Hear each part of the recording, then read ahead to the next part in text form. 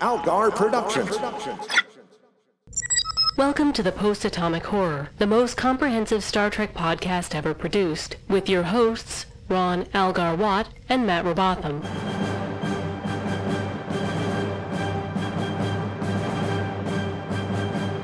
Episode 409, covering Stardust City Rag, with Caitlin Purdy. Hi, friends. It's, what is it, week 5? This is week 5, yes. Oh, so we're halfway through. And we had a sudden guest change, as you guys will completely understand. At the end of last week, we're like, well, Flonk is scheduled to... Flonk, do you mind waiting? Because obviously Caitlin needs to show up next week, right? And he's like, oh, yeah. No, I get it entirely. Let me make sure. And, you know, he had to move some work stuff around, but he's like, oh, I get it. Yeah, please. So big thanks to Flonk, because Seven may come back, but if she didn't, this would be a missed opportunity. Yeah, absolutely. Man, that'd be tragic. Yeah, just like you would have missed it by like a week. You're like, oh, she was just here. Oh, man. I just missed her. And to be clear, Caitlin, it's been great having you on for, like, when Voyager ended, you've been on for Enterprise, you've been on for Discovery, and we love hearing from you on those things too. But this was the reason you came on in the first place. Yeah. Yes. I'm here as the resident 7 of 9 expert. Yes. And enthusiast. Mm-hmm. Yeah, and we're all excited to see where she is now, but no one's more excited than you, so. Few people can. It's really hard to be more excited than me. Yeah, that's true. So, I mean, did you know she was going to show up? Like, did you watch the trailers and stuff? Did you know she was going to be in the show at all? So I knew she was going to be in the show, and I haven't watched the trailers. I don't usually watch any of the trailers, but I follow her religiously on social media, mostly on Instagram, where she's pretty active. So I knew that she'd been filming, and I knew stuff was happening, and I knew she was doing premieres and promos. So I knew stuff was going on, but I did not know when she was going to show up. So when she showed up at the end of the last episode, I found out before I watched it, but I had no idea she was going to be like so central in this episode. But I had hints, but none of it was from any of the trailers or anything. It was all just from her. No, and I feel like one or more of us, after we saw last week's, said, Caitlin, have you seen this? Yeah, definitely. Yet? So we probably hinted at you inadvertently, so yes. Apologies for that. I seem to recall that happening when the trailer launched, too, so... Yeah, and I only watched the first one because I'm not a big trailer guy either. I like to go in, like, blind, fresh. yeah. But I did watch the first one, and she was in that, But as Tidra pointed out last week, they did some nice misdirection, because you see Seven in Picard's office and you think, oh, well, she's going to be there on Earth. And like when they went into space, like, well, I guess she's not going to be until they go back to Earth. But nope, holographic office. Yeah. Yeah. So good job misleading us there. So before we get into it, Caitlin, just broadly speaking, was it everything you hoped it would be? It was so different, and I tried not to have expectations because I knew this was going to be a really different 7 of 9 because there's so much time has passed. She's had so many different experiences, but TV's very different now than it was when we last saw 7 of 9. Yes, for sure. So I mean, I didn't have a whole lot of expectations, but I am more than satisfied. My 7 of 9 cup is full. Good. Because very happy to hear it. The acting was incredible. I thought her role in this story was really cool, and I think that they gave us a lot of sprinkling of tidbits about what's happened over the last huge chunk of time, like all of which makes a lot of sense too. Yeah. So it all makes complete sense. I'm excited to learn more. I want like a whole 7 of 9 show, but I just want to know more about what she's seen, and how she has, taken this situation and what she has done with it, with her experience. We know what Picard did with the situation, and I'm excited to see what she has done. No, and I was excited. Like, if you put like me and Matt in charge of, here's the next Star Trek show, and you said you get to follow up on anything you want from like the Next Gen DS9 Voyager era, she'd be on the list somewhere. Oh, definitely. Oh, yeah. But she might not be at number 1. Yeah, that's true. Thankfully, there is no direct contradiction of the brief appearance we gave Seven in the premiere of Endeavor. So I think these things can fit together. She's a little less Seven stiff in Picard. But my headcanon, which since it's our show is real canon, is that seeing Naomi, she sort of reverted back to her old self. I can see that. And then when she went back to work, she toughened up again. But like she softened a little, and she's like, "Oh, this is the Seven she knows. Let me make it like old times." So that's my theory. Back to her old routines, which is fact because again, it's our show. Sure. But it's interesting to me that they chose like we could be following up on Geordi, we could be following up on I don't know Odo, like.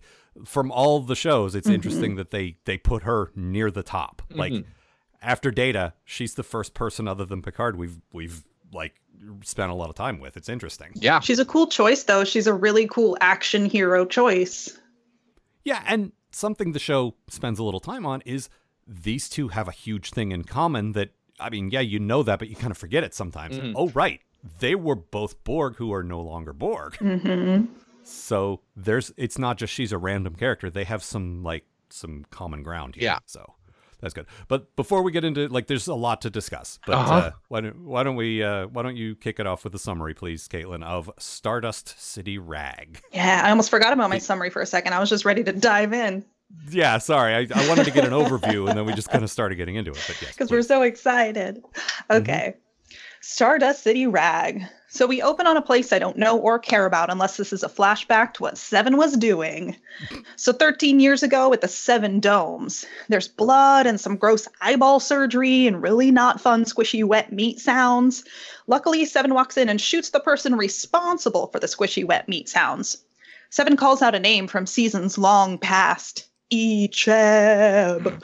But she's too late to save him, and he begs her to end his suffering. We see Seven show more emotion than ever before as she grants his request.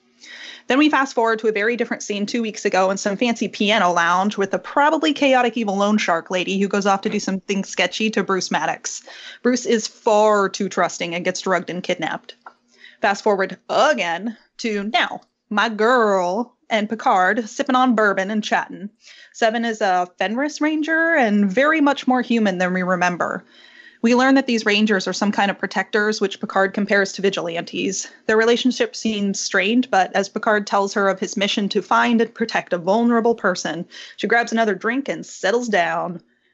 Finally, we get to this free cloud place we keep talking about, and we get to see what pop-up ads look like in the future, and it is not good.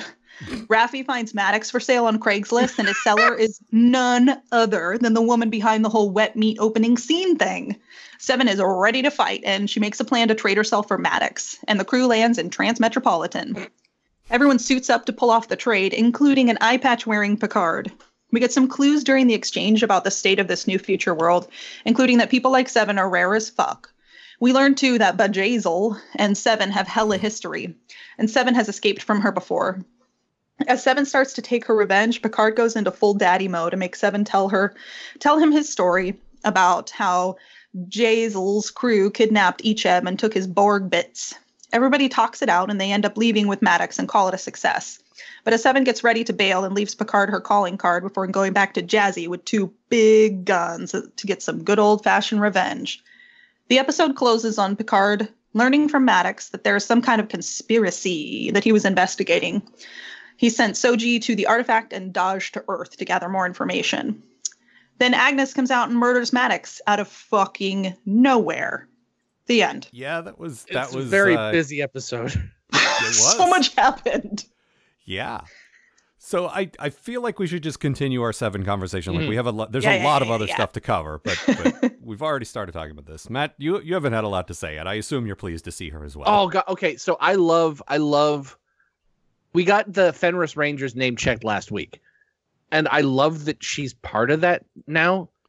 Yeah, so it's like in the wake of all the Romulan like horror, like this sort of self-appointed. Like, I guess they're going for like Texas Rangers kind of thing. It's like they're out there in order on the frontier trying to keep things. Well, it's straight. like Starfleet's pulled back, so they're not doing any kind of like law enforcement anymore. And apparently the neutral zone collapsed. We found out this episode, and that's fucking cool. So we've got 2 different like giant powers that are no longer enforcing any kind of law in the galaxy. So we got the Fenris Rangers stepping up to like do that, and Seven's one of them, and it rules. Yeah, it's a very Wild West, like there's no law, so we took the law in our own hands kind of thing. And Picard even says that. He says, you took the law in your own hands, and she just goes, law? What law? Yeah, exactly. And that's a very good moment. And it all ties thematically to her wanting to help the helpless kind of thing. Yeah. Which is very good. Like what we see at the beginning, like what she talks about throughout. Picard has this great way of every time he gets someone to help him, he's weaponized his dad guilt. He finds the thing that's going to make them not be able to resist helping. He says, well, there's a sad, lonely little girl out there who needs our help, but you just go on without us. No, you're right. See about rescuing this helpless girl. She's going to die. Give me another drink. Yeah. It was very good. Yeah, he knows just what buttons to push. It's deliberate. Like, it's very good writing because you see it every time. You see when, like, I laughed about it when he did it to Raffi, where he's like, Romulan assassins are on Earth. But he's done it to all of them, and it's so good. And there's this moment between them, and this is your quote, Caitlin, where they actually have a conversation about both of their Borg experience. Yeah, finally kind of calling out to it. That you hear Rios and Raffi having like a side conversation about it, but you never see it addressed between them until the very end of the episode. After they brought you back from your time in the collective, do you honestly feel that you regained your humanity? Yes. All of it? No. But we're both working on it, aren't we? Every damn day of my life.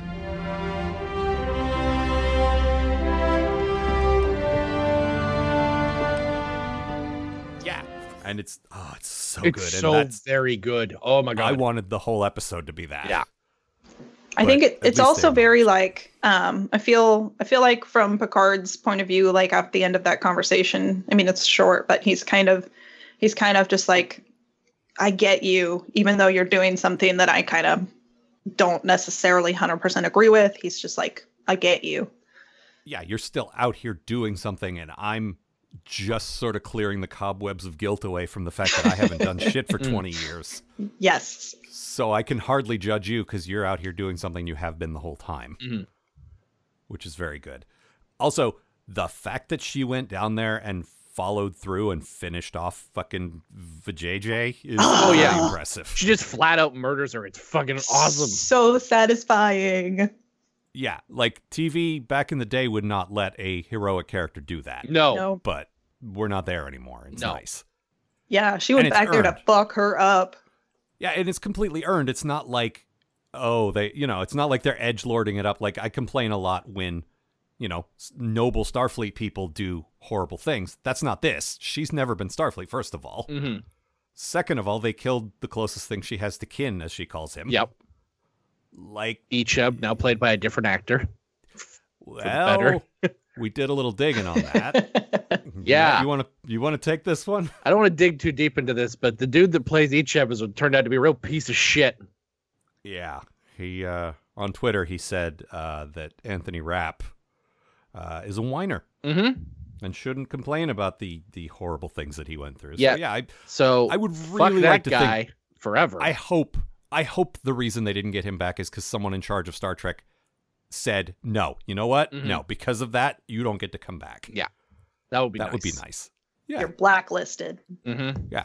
I mean, it might be a coincidence, but I'd like to think that was part of the decision. Sure. Because don't be that guy, what the man. Fuck. Also, I know a lot of people did not care for Icheb. I barely remembered him. Yeah. He was just the bland Borg kid who took our attention away from Naomi showing up more often. Well, I think all of, because there were several Borg children. There were, but we didn't, they all sucked. We didn't put them in our fucking show. Yeah, but what I'm saying is, I think our complaint was that all of the Borg children took, not him specifically, just the whole group of them. He was the face of the Borg children, though, Al. He was. Anytime the Borg children showed up, it was Icheb and his band of Borg children. So he was like Wesley. He was like king of all children. He was the king of Borg children. Right. That's how I remember him, honestly. Mm-hmm. He's just leading the group. Kaylin, you were not a fan, I take it. I'm not huge, no, on him. He was just really stiff as a board. And I don't remember him like a ton. I remember him just in the context of like what he meant for Seven's character's journey. Because like, you know, that's how I view all of Voyager. Mm-hmm. But right. Like I think he was also, I remember him being just, you know, pretty dry, you know, he wasn't anything that special. I did a quick like just search through our old PA notes because I didn't remember because my memory's terrible. Mm-hmm. And there was an episode that, like you just mentioned, Matt, about like it's Icheb's sort of awkwardly hitting puberty and thinking B'Elanna's into him. And as I recall, they didn't play it too creepy. It was more just like boy thinks grown woman is into him and doesn't know what to do about it kind of thing. And I remember that being kind of cute, actually, but maybe I'm misremembering. I remember Flonk hates him, and I remember Irish Gaff hates him. Yep. That's what I remember. But those are two people whose opinion I respect, though. So yeah, no, any of the regular podcasts, like I always very much consider their input. I don't always agree, but the fact that two of our regulars hate him, there must be something to that. Yeah. But that said, nobody hates past tense like we do, so they're not always right. I can totally see why Seven and him would have developed such a strong connection after leaving Voyager, when you're not like detached from the world. Instead, like you're coming to this place that's huge and vast, and there's not many people like you, so you would probably stick together. And so it totally makes sense that like she went off to be his mom. Well, and it looks like the amount of cured Borg that exists is still pretty low. Like, we still haven't figured out how to do that regularly. Well, the big deal about Seven, as they said in the episode, is that she was a Borg for a long time. They got her as a kid, and they put tons of implants in her. So to the black market, she's way more valuable than these newer ones, they said, which are like, I assume, when the Borg cubes came through and assimilated people and we took them right back, all they had a time to do was like, replace a finger or something. Yeah. Like, okay, that's fine. But Seven's got like all the gadgets. She's got kidneys. Yeah. Ooh. They went through the whole list of all the stuff she had. I don't know why the kidneys really stood out to me. Hips stood out to me. Like, what does she need Borg hips for? Bionic hips. Well, these hips lie 10% of the time, and we need hips that don't lie, so. Wait, no, this hip lies, and this hip only tells the truth. And you have one question. Right. But all of this said, like, I like that they brought back Icheb. This ties into my good thing. Mm-hmm. There were some really good deep cut continuity pulls. Like, that's a character I haven't thought about since we watched Voyager, but it made sense. Like, and I had to look this up again because I didn't remember, but he was hoping to go into Starfleet Academy when they got back to Earth. And he did. We see him here in his Starfleet uniform being torn apart. And it's like, they followed through with that. And it's like, they brought him back. There was Tranya. Oh, yeah. Bruce Maddox did not relish it as much as I. But fucking Quark. Oh, yeah. Quark gets 2 shout-outs in this episode. Yeah, he gets Rios. And I don't know if Rios has actually met him or if it was part of his fake criminal backstory. Mm-hmm. But he says, like, I helped Mr. Quark of Ferenginar. Mm-hmm. And in the establishing shot of Free Cloud, which is sort of like a space Vegas, very Vegas-y. There's also when I was in California for Disneyland, we went to Universal Studios, and it looks a lot like that too. They also mentioned like there's a bit of sort of Cayman Islands there because it's like if you want to like hide your financial records, this place is off the grid kind of thing. So it's one of those like offshore places where shady people hide their shit. Yeah. But in the establishing shot, so we complain about Free Cloud being a stupid name, but it's a perfect name for a place like that. First, of all. In the establishing shot, we get a place that is called Quark's Bar, and my theory, we don't know this. My theory is that does not belong to Quark. At some point, he's had a lot of financial ups and downs in the last 20 years. He got enough money to franchise. And then he completely lost the franchise and doesn't even have the rights to his own name anymore. No, I love the idea that his bar is still open on DS9. There's a sign out front that says "Original Quark's Bar." Oh, I think like somebody like Brunt like took away his rights to use his name, and the place is just called Bar now. Morn is still there. Of course. But regardless, it was a nice nod. There was also Mr. Mott's Barbershop with a picture of a Bolian, so you know it's the same Mr. Mott. Like, nice to know that guy's doing all right for himself. Yeah. Like, we're running around in a universe where these people and things exist, and nobody's ashamed to mention it from time to time. And it, like, there is a too far, like we talked about. There's a fan service that just feels like, ugh, that again. Like, hey, Spock. But these are deep cuts. These are like these are good. I like all this stuff. So very pleased to see all of that.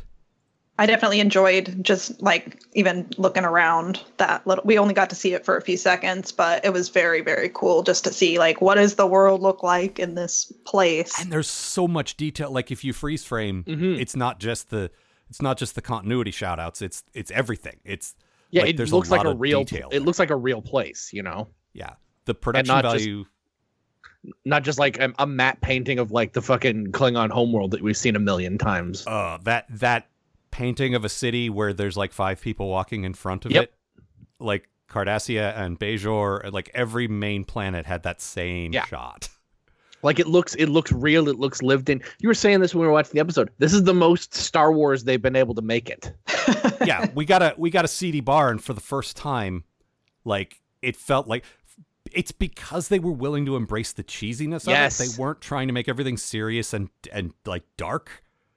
And Free Cloud is like it's sleazy, but it's also dumb.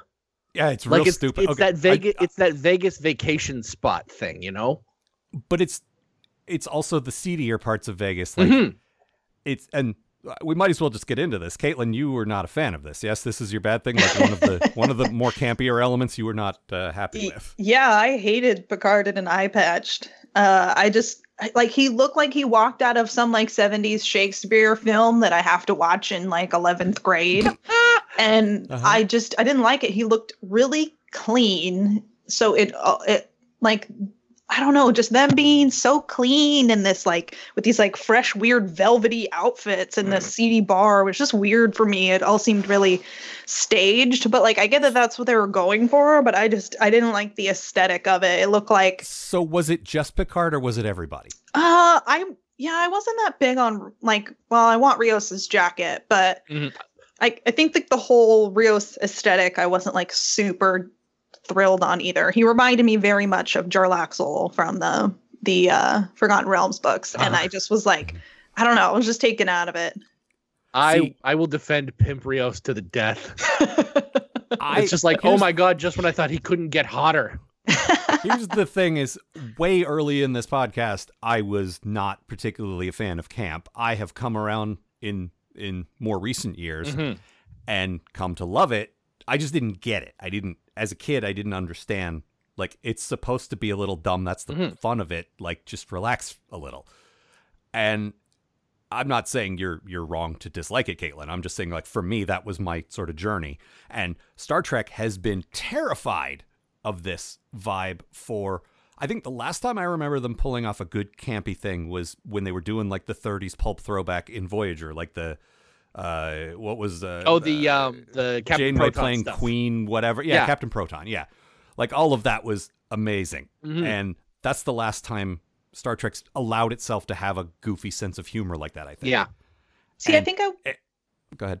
I think that part of it for me is like the style of the costumes that they picked, because like when I look at like the other crazy outfits in the room, I love it. I love the weird hair. I love what other people are wearing, but other people are wearing with like angel wings. You got, like all kinds of crazy shit. Yeah, because it's weird techno stuff and like weird shiny fabrics. But these two guys look like they just raided somebody's like costume chest. See, that's I why I love like it so much. It doesn't look futuristic to me the way that everybody else in the bar does. Oh, Rios, as established, is broody, but not broody in like a Lord Cyanide killed my wife kind of way. No. More in like a existential, I've read a lot of books and life is meaningless kind of way. He's an intellectual. He's college age broody. Yes, and he and Picard have no idea what seedy looks like. This is what they came up with. Yep. Is how I interpreted it. I love Picard's costume is so went into somebody's costume trunk. What does a real rogue look like? Yes. I am the most sheltered intellectual who retired an admiral and now lives on a vineyard. Like, he doesn't know. I can see him so perfectly. He puts down the eye patch and just, something's missing. A fencing scar. Now, we haven't even talked about the best, or probably from Caitlin's POV, the worst part of his whole thing, which is the accent. Oh my gosh. I can hear you blushing. Over Skype, I can hear you blush for it. It's just bad. Like, part of it, I can't understand what he's saying. And part of it is just, it's so dramatic. And I don't know, I can hear the Patrick Stewart behind it. And it's just too much for me.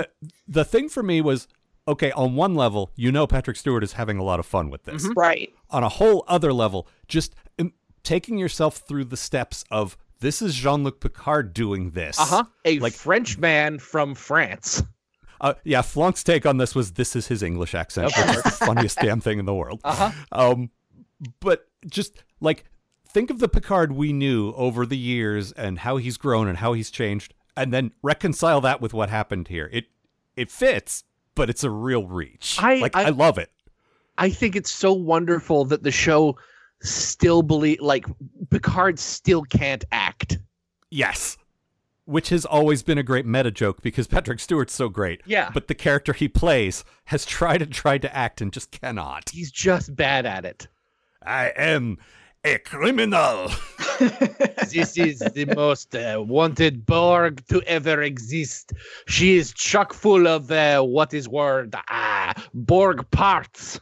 Now, Caitlin is right to point out there is some valuable exposition there buried under his accent, and if you can't hear what he's saying, you kind of miss some important information, which is why she's so important. Yeah, I watched this episode several times, and I did not catch the line that you were referring to until we watched it with the closed captioning. Because he's saying in his comedy accent. Mm-hmm. Yeah. Yeah, I totally get that. It would just go, I was laughing so hard the first time that I missed it. But I enjoyed it. And again, nice to see them embracing a little goofiness. I appreciate that. I understand that maybe that vibe doesn't work for you, but Star Trek has been so deadly serious through Enterprise, through Discovery. They're so terrified of cracking a smile, doing something a little dumb. It's just so refreshing. This so much of this episode was utterly ridiculous, and it was the most fun I've had, of the 5 Picard episodes we've watched. This is my favorite. No, it's the most fun I've had watching Star Trek, that 20 minutes anyway, of the last 3 or 4 series we've covered. It's just been so long, And it was so nice. And Rios in his full-on, we haven't really talked about this, his full-on pimp outfit. Yep. That is the word that immediately jumps to everyone's mind when you see the big hat with the feather. His hat needs a feather. Yeah. The fur, colored fur. Yep. Yeah, it was green fur fucking coat over a green suit. It was every part of it. I didn't think I could be more into that dude, but here we go. Here we are. So good. But the stuff, the reason they're there is pretty serious, and it's hard to take a character named Bjayzl seriously. Oh dear. But this is my good thing. I love her design so much. The name is shit, but it sounds like vajazzling. Her background as Seven's former partner and definite lover. Yeah, there was a real vibe there. Yeah. Now, the fact that she looks exactly like Deanna Troi is weird. I thought one of us kind of thought that, and the other one glommed onto it. But no, you look on the internet, everyone saw that. And IO9 posted about that. My theory going, as I was watching it, is she's Betazoid, and that's just Betazoid fashion. I just don't. But they never say it or have her be psychic or whatever. So I don't know. But I love her. The logic of that to me is Picard's clone is bald. Not all Betazoids look like Deanna necessarily, No, but having one who wears things similar to something she wears could be that's just how some Betazoids dress. I don't know. I don't know if it was the clothes so much as the hair and makeup. It makes more sense for me. It makes more sense to me than I'm just gonna dress like Deanna Troi, a woman I've never met, probably. It was probably a production okay, what's a weird sort of quote unquote exotic look? Well, what about whatever the hell Deanna was doing in season 1? That was so outside, like it's retro in world. It's like, well, this was in fashion in the 2360s or whatever. I don't know. I feel like it was someone did that on purpose. Someone looked at season 1 Deanna and said, if we recontextualize this as like a crime boss, that would be much better. Yeah. And that's what she was. I love the idea that Borg parts are so rare and like they've become this black market thing. Well, they touched on this a bit in Voyager, where Borg nanoprobes nanoprobes can basically do anything. Well, they touched on it in Voyager as an escape hatch anytime they didn't know how to fix something. We'll inject you with nanoprobes. Were just magic. Exactly. Yeah. But it's a good evolution for the series. And like, I assume Borg are real hard to get. Yeah. Like, there's only a few that have been cured, I was saying, and getting actual Borg corpses off of like a Borg ship is probably very difficult.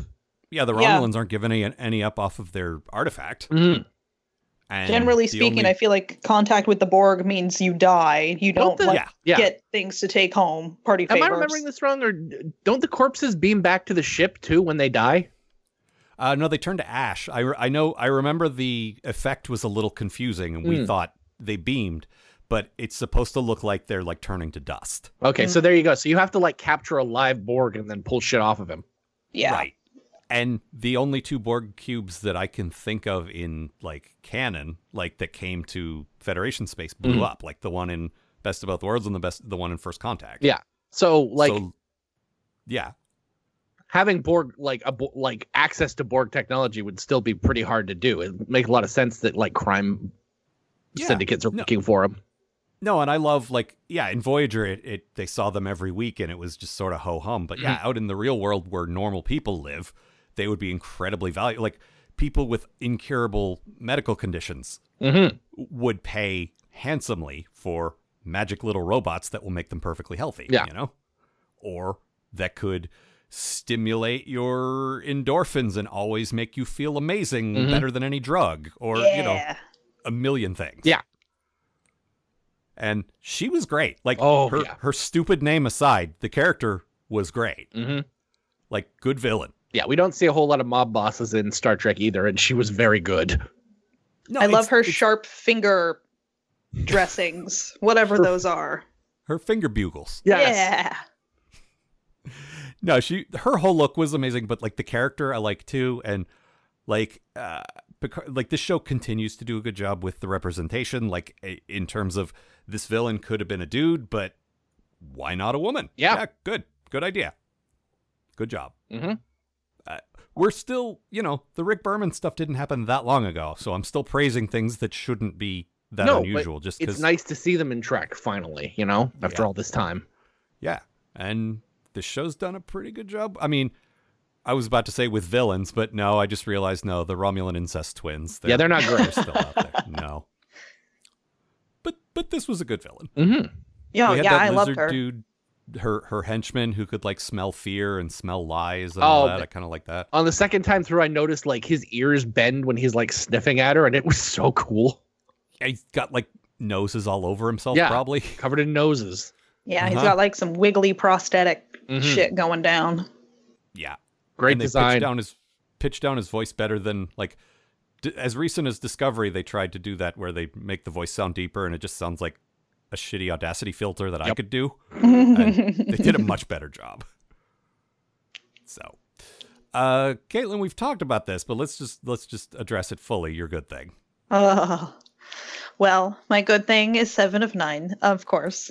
Yeah, you put that in before you watched the episode. Yes, I did. I'm really interested in her new life and her history and what's happened while we've been out of the picture. I feel like she still seems to have like a strong moral compass. And I think that like what we saw when Janeway Captain Mom was like teaching her, like, we don't leave people behind. We don't let, jerks take advantage of people. Like the lessons that she taught her, I feel like we see that there in the way that she like stayed back and protected these people. But we also see that she's not Starfleet and she doesn't interpret the world and right and wrong in the same way that maybe Janeway would have, but she still has like all those lessons that, she just seems like she has a strong moral compass, but it's just not pointing the same direction that it would if she was, born and bred Starfleet. And now she's protecting and serving without all the pretense associated with being in Starfleet. She's really jaded as well. And I mean, obviously someone very close to her was straight up murdered in front of her eyes when she was... bejaded, maybe. Bejaded. And so I want to know more, and I'm really, really excited to know more. And they gave us some little nuggets, and she left behind a little like signal watch, like if you need me, call me. Here's the thing. So she's definitely signal. coming back. Yeah. Like I feel like in the finale, Picard's going to be in over his head, and he's going to need the cavalry, and that's when he's going to call her. Yeah. But we'll see. She took that little piece of technology, whatever transporter tunnel or thing with her too. So I'm like, oh, they're just going to be like, oh, pull 7 out. And then they do because she's carrying that or whatever. I like this as as you say, a continuation of her arc. Like it makes sense. She got back. She was kind of alone. Like the Starfleet people she knew probably drifted away. She had Icheb and that was probably it. And I could see her turning into this. The only thing I was a little disappointed by was she is an incredibly smart scientist / engineer, and there wasn't even like one line of dialogue to imply that she had any, like, she was just a badass, and I'm fine with that. It didn't feel like they changed her or betrayed her, but she's still a scientist. She still knows. Like, it would have been nice, like when Raffi was explaining how the transporter thing worked, if Seven just sort of rolled her eyes and said, I know I helped build the first version of this, or something like that. Like something to acknowledge that she was out there on the frontier doing impossible things that Starfleet scientists didn't know how to do. Yeah. Hopefully next time she shows up, we'll get more of that. It's weird they dropped that angle of her character entirely. Yeah, especially when, like, Voyager's where we remember her from, and she spent so much of her time doing hardcore, never been done before science in astrometrics. Like that was her office. Stuff that made Catherine Janeway, a great scientist, go, wow, that's impressive. Like, that's some good science, Seven. That's very good. Let me bring in B'Elanna and we'll be science bros. I haven't cracked out this one in a while. Why don't you go rewire all of engineering? Please don't do that. No, what am I saying? B'Elanna wouldn't say please. Get the fuck out of my engineering. Yeah, there you go. Yeah, it would be nice. Like, we got to see a little bit of her pilot skills as she got there, but we didn't get to see her like whip out that hardcore, like, it's almost like she's the MacGyver of science and space. Yeah. I don't want a bunch of dumb technobabble like we got back in the day. I get that. But just an acknowledgement, just like I don't know. It's mostly because I think, one, that's a big part of the character. Two, a badass scientist makes her even more interesting. Like, just a gun-toting out on the frontier enforcing the law is pretty cool, but a scientist who does that is the Star Trek spin on it, you know? Yeah, she's a genius and a superhero. Right. She can be two things. But all of that said, I was very happy to see, and she definitely stepped up. It's nice to see another character who's like sort of lost, like Starfleet's sort of broken for them, like the current Starfleet. Yeah, but not in that way that I hate, where modern Star Trek wants to say all of that stuff from the previous shows was naive and these characters would go through dark stuff and be bad people. No, not at all. It feels natural and it feels good. Just that is not the direction for her, and it would be so easy to just have her go, and then she joins Starfleet, like everyone, because Starfleet is so great. Starfleet. That said, I would like to see some Starfleet people at some point, and I would like to see some good Starfleet people that would be nice. Aren't corrupt. Because 5 series have told me that this is a good institution, mostly. I would like to see them live up to that occasionally. Well, I felt like the show was going to be about like the redemption of Starfleet, and maybe that's not the case. Who knows? We're halfway. Yeah. We're at the halfway point of this season, and they're doing more than one season, so who knows where they're going? Yeah, I'm curious to see who else gets pulled, like, from not necessarily our known history, but maybe from Picard's past or from other. So another Raffi, somebody else that he served with that we might not be familiar with. Well, it was cool or somebody that that's still in Stargazer. Oh, yeah, somebody that's still in Starfleet. Oh, crap. I just remembered. I was going to point out when we were talking about Janeway a second ago. there is an adorable tweet out there where someone posted eye patch Picard and Mulgrew in an eye patch. I think in Orange is the New Black. Is that where? In some role recently, she's worn an eye patch and said, "Who wore it better?" And then Mulgrew retweeted that and said, "Answer carefully." It was very good. That's awesome. She's been in a lot of stuff lately. Yeah, she's still working. Yeah, she's great. She's doing all kinds of stuff in theater. It's great to keep theater and stuff. Yeah, I would love to see her turn up in this or some other Star Trek project.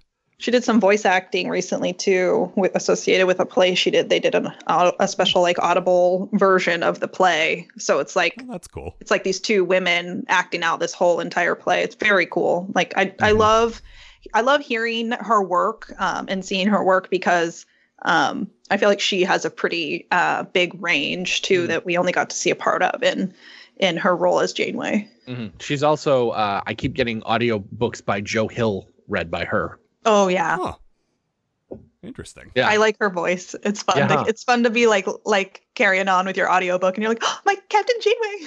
Yay. That is cool. Yeah. It's very recognizable for me. Matt, what was your bad thing? So I had two. First of all, one of the ads from Free Cloud. The pop-up ads when they first get to the planet. Is for snake juice. And it's a goddamn fucking hippie. If you thought I was mad about the use of the word dude a couple episodes back, the fact that hippies still exist in the future, fuck off. Now, once again, I want to clarify. Do you think this was a deliberately terrible choice in universe that's actually good, or do you think they shouldn't have put it in the show? I think that they should not have put it in the show. I loved those pop-up ads because they were all terrible and they were all targeted. Like, I loved that each one of them got something very like, hey, why don't you come gamble? Hey, why don't you come do drugs? And Picard got this prim English woman saying, why don't you come have some tea? See, the other so good. But the thing is, the other three felt kind of timeless to me. Like, one's an alien mechanic, and one's like, I don't know, an Alice in Wonderland thing. Yeah. And a robot. And then there's like a weird fucking 1960s hippie. Like, it's because stoners never they don't never update change. their look. Yeah. Stoners never that change. aesthetic is still basically the same. Ugh. My other one. I was gonna give you a little help there because someone didn't get one. Yeah. So Elmo gets no ad, and we were all kind of talking about this like during the episode. After all of that episode last week, getting him on the ship, the dude has nothing to do in this episode. He just sort of stands around. The show hangs a lantern on that several times. Yeah. Like he was almost my bad thing. Seven says, why don't you just be the Elmo that keeps his mouth shut? Yeah. And like a couple of times they're just like standing there awkwardly when he says something and just like, okay, anyway. Like they've characterized him as kind of an out of touch dork, which I sort of like because I was expecting him to be like the whole quiet dignity and honor thing that I've seen a million times. Yeah, like early Worf. Exactly. And I don't want to see that again. But like he's just a big nothing in this episode, you know? Why did we spend a whole episode getting him? Well, it feels like that's going to pay off later, but it feels like they could have plotted it so that he showed up when he was useful instead of showing up and then immediately being shuffled to the background. Yeah, exactly. Like any ensemble show does episodes where one character doesn't really fit and they sort of shuffle them, you know. Yeah, like, but well, like, this person doesn't fit the tone of this episode, so they are off on a side adventure. But he just was standing there awkwardly. Yeah, I'm not saying give him like the episode should be about him again, but just like something to do other than stand in the background would be nice. If he's on the crew, he should be contributing. Yeah. Otherwise, like wait until you bring him in, or don't bring him in at all because I think he's terrible. But that's me. Sure. But my bad thing actually has to do with like the ensemble and sending people off on side adventures. So I've said this a few weeks in a row. I was excited to finally dig into Raffi's backstory because she seems interesting and I want to know what she's up to. And turns out it was all a bit standard and boring. Sure thing. She's a recovering addict, estranged from her family because of her wacky conspiracy theories, which are totally grounded in reality, by the way. They've alienated everyone around her. Like, I've seen this in 1,000 million movies. This is like your copy of Final Draft says, "Oh, you were writing a woman in her 40s. May I suggest doing this?" Mm-hmm. It's just such a stock. Like, she's got to get her life back together. And there's a way to tell that where it's interesting. I'm not saying stories about people struggling with substance abuse or family issues, that they're not good stories, but they didn't add anything to it. It was just, it was so stock. It was so boring. Such a, like, that stock. Mom, you drove me and Dad away with your drugs and your conspiracies. Like, it's so lame. Given that to a woman of color is also not terrible. Yeah, is the drug addict either? Yeah, the drug addict who abandoned her family is not great either. Yeah, that is something to consider as well. Just the whole thing was just so, like, A, off-putting, B, it served no purpose other than to make her leave and come back. Like, it didn't tell me, like, anything that she's gonna, like, keep holding on to. It's just like, I came back, this person is not speaking to me, this probably is no longer going to be a plot point, and, like, nothing was accomplished. Mm-hmm. Yeah, and I don't know. Much like the Eye Patch Picard thing, Caitlin, you and I disagree a little on the last beat. I liked it, you didn't, where she's sulking in her room. And Picard's sort of calling out to her through the closed door, and she's like, "Don't talk to me, Dad. Yeah, I'm back on the ship. Leave me alone." I thought that was funny, but you thought, what, it was a little too far? It was just too dad-alicious for me. Like, okay. I like him to play subtle dad, not like my real actual dad. Like, that was fair. Some real actual dad stuff. And yeah, I think that's why I liked it, is because it felt so sort of overtly sitcom, but yeah, you know. And, like, sitcoms are my least favorite form of television, so maybe that's why. Yeah. I don't know. This is another one that Jonathan Frakes directed, and there were so many things that I thought could have been lame that weren't, and I think he probably gets credit for that. Yeah. There was a lot going on in this episode. There was a lot of elements. A lot happened. Yeah, and the fact that we got our first, like, seedy bar that actually seemed like a seedy bar, I think the director has to get some credit for that, right? Like, just put Frakes in charge and we'll be fine. And overall, I honestly loved the episode overall. There was like a few points where I felt like things were not my jam. Of course you did. It was all about 7 of 9. Well, that's true. But even in general, like, I thought the story flowed with a intention that has possibly been lacked in the previous episodes. Some of the previous episodes I got a little lost in, or I felt like there was just too much going on, or they weren't as intentional. But this one felt like it had a purpose, like, from start to finish, and they didn't get necessarily all weird and sidetracked. Okay. I was not crazy about Agnes being a murderer at the end. Yeah, that wasn't a great reveal. But this show has earned the benefit of the doubt. Like, that happened in the last moments, and it could go a lot of different places. And my knee jerk is like, well, Star Trek will fuck this up. But you know what? This show's swerved a bunch of times, so we'll see. Maybe not. Yeah, but I'm trying to withhold judgment. I like her, and one of the things I liked about her was how pure she was. Mm-hmm. She was a sheltered scientist who had never picked up a phaser before or a disruptor in this case, accidentally, not accidentally, but shot that Romulan. Mm-hmm. Like, she's in way over her head, and she's sort of our regular person character with all these Starfleet veterans, and I kind of like that. And now it's like, no, she's got a dark secret maybe, and she just killed somebody. Like, oh, man. Yeah, I feel like I need to understand why so that I can make a judgment. Yeah, and that's what I say. I assume usually, that's what next week we'll get into. But Star Trek for so long has trained me to believe the thing that I assume to be true will be true because they're so lazy. This show's not entirely like that, so we'll see. But right now, Amanda's theory is that she believes in all that destroyer stuff that Daja's sister is gonna whatever the prophecy and blah. See, if that's the case, I will be very annoyed. Yeah, because I don't care about any of that stupid shit. Yeah, it's a valid theory though. Like, it makes the most sense of anything so far. Yeah, I assume we're going to be dealing with all this next week, especially that another thing I have to atone for line. Yeah, I think it's because she thinks the synths that her research contributed to are doing bad things, and that she feels responsible. That's what I got out of that, but we'll see. See, I have this maybe baby theory that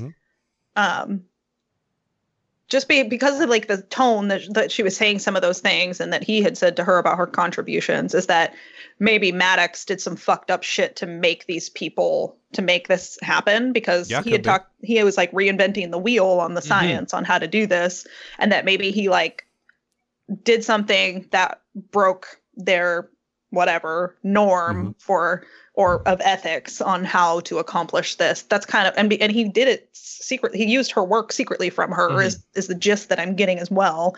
And so I'm curious if he has betrayed her somehow. That would be my preference versus her being a fanatic. I would prefer her to not be a fanatic. I don't know that justifies her murdering him though. No. And that's why I'm just curious. I want to know. I need more information before I can make a judgment about hating it. I assume we're going to get into that next week. So, like, I doubt they're going to sit on this. I doubt we'll follow. I figure you can't sit on murder, man. Yeah, exactly. Murder on the ship.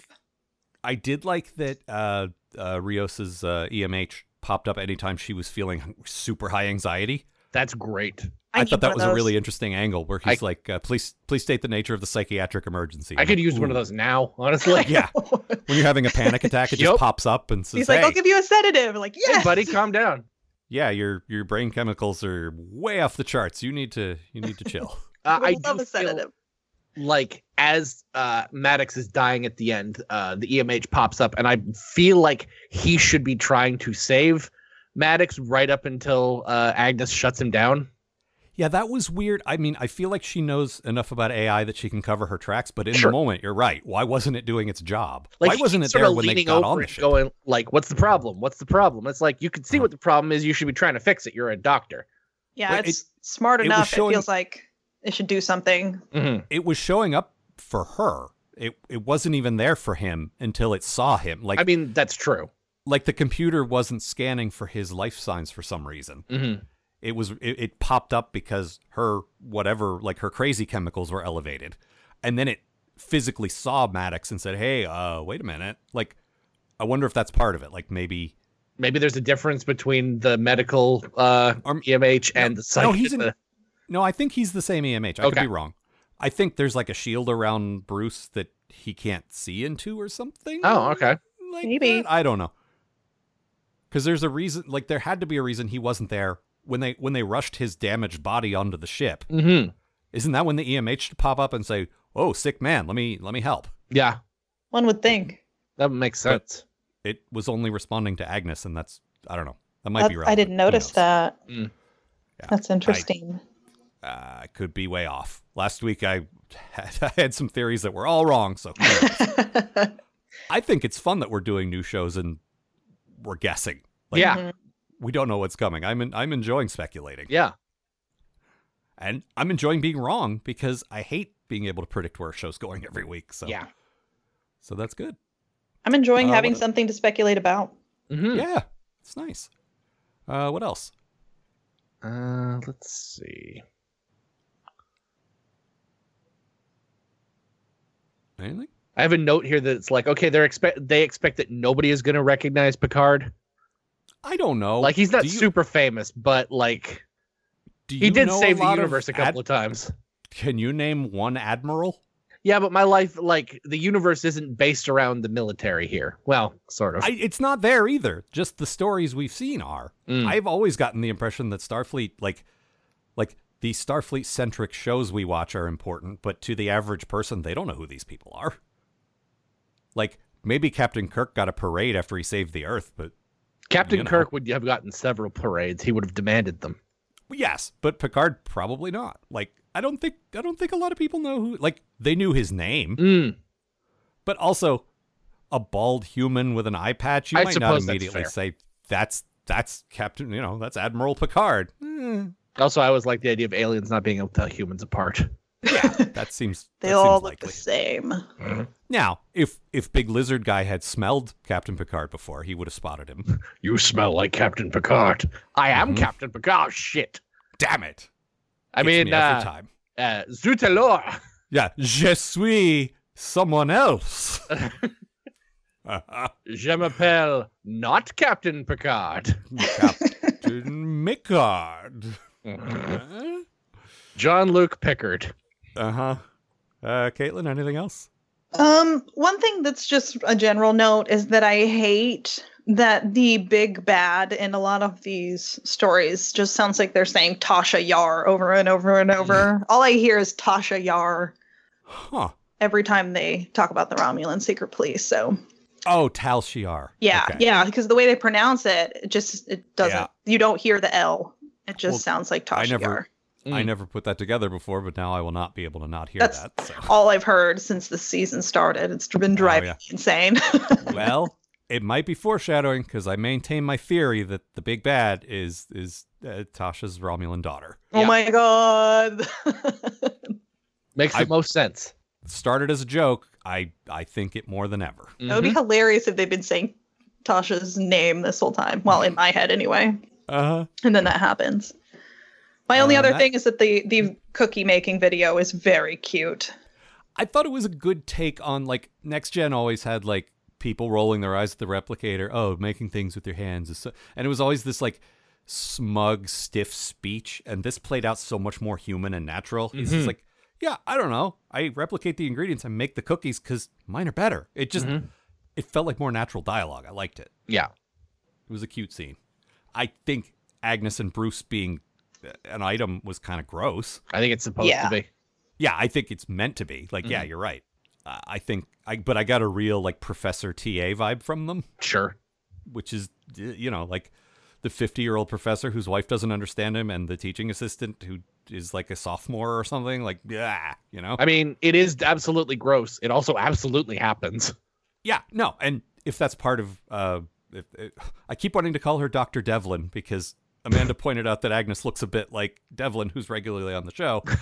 And now that's Agnes. If it's part of Agnes's character, that would totally make sense. But again, I think we're going to dive more into that probably next week. Yeah, hopefully. So we'll see. All right. I need to know. I think that's everything I got. All right. Well, that's all for this time. As ever, the website, postatomichorror.com. You want to write to us, postatomichorror@gmail.com. Again, if you're lost in all the deep continuity weeds, we would be happy to answer any of your questions. Just write to us, ask us. We will happily dumb it down. And I don't say that like condescendingly. I mean it. We're happy to say, look, we've watched all this. We know this stuff. We'll explain it to you so you don't have to dig around like 50 terrible YouTube videos. We'll explain it in like a minute. Yeah. We're on Tumblr, postatomichorror.tumblr.com, on Twitter @Algar, @RobotMatt. Caitlin, you want to give your Twitter? @Caitlandia. Very good. And next week, Amanda will be with us. So yes. Look forward to that. And that's all for this time. Yeah, see ya, folks. The Post-Atomic Horror Podcast is a co-production of Ron Algar Watt and Matt Robotham. Copyright 2020. Please don't sue us. We're just doing this for fun.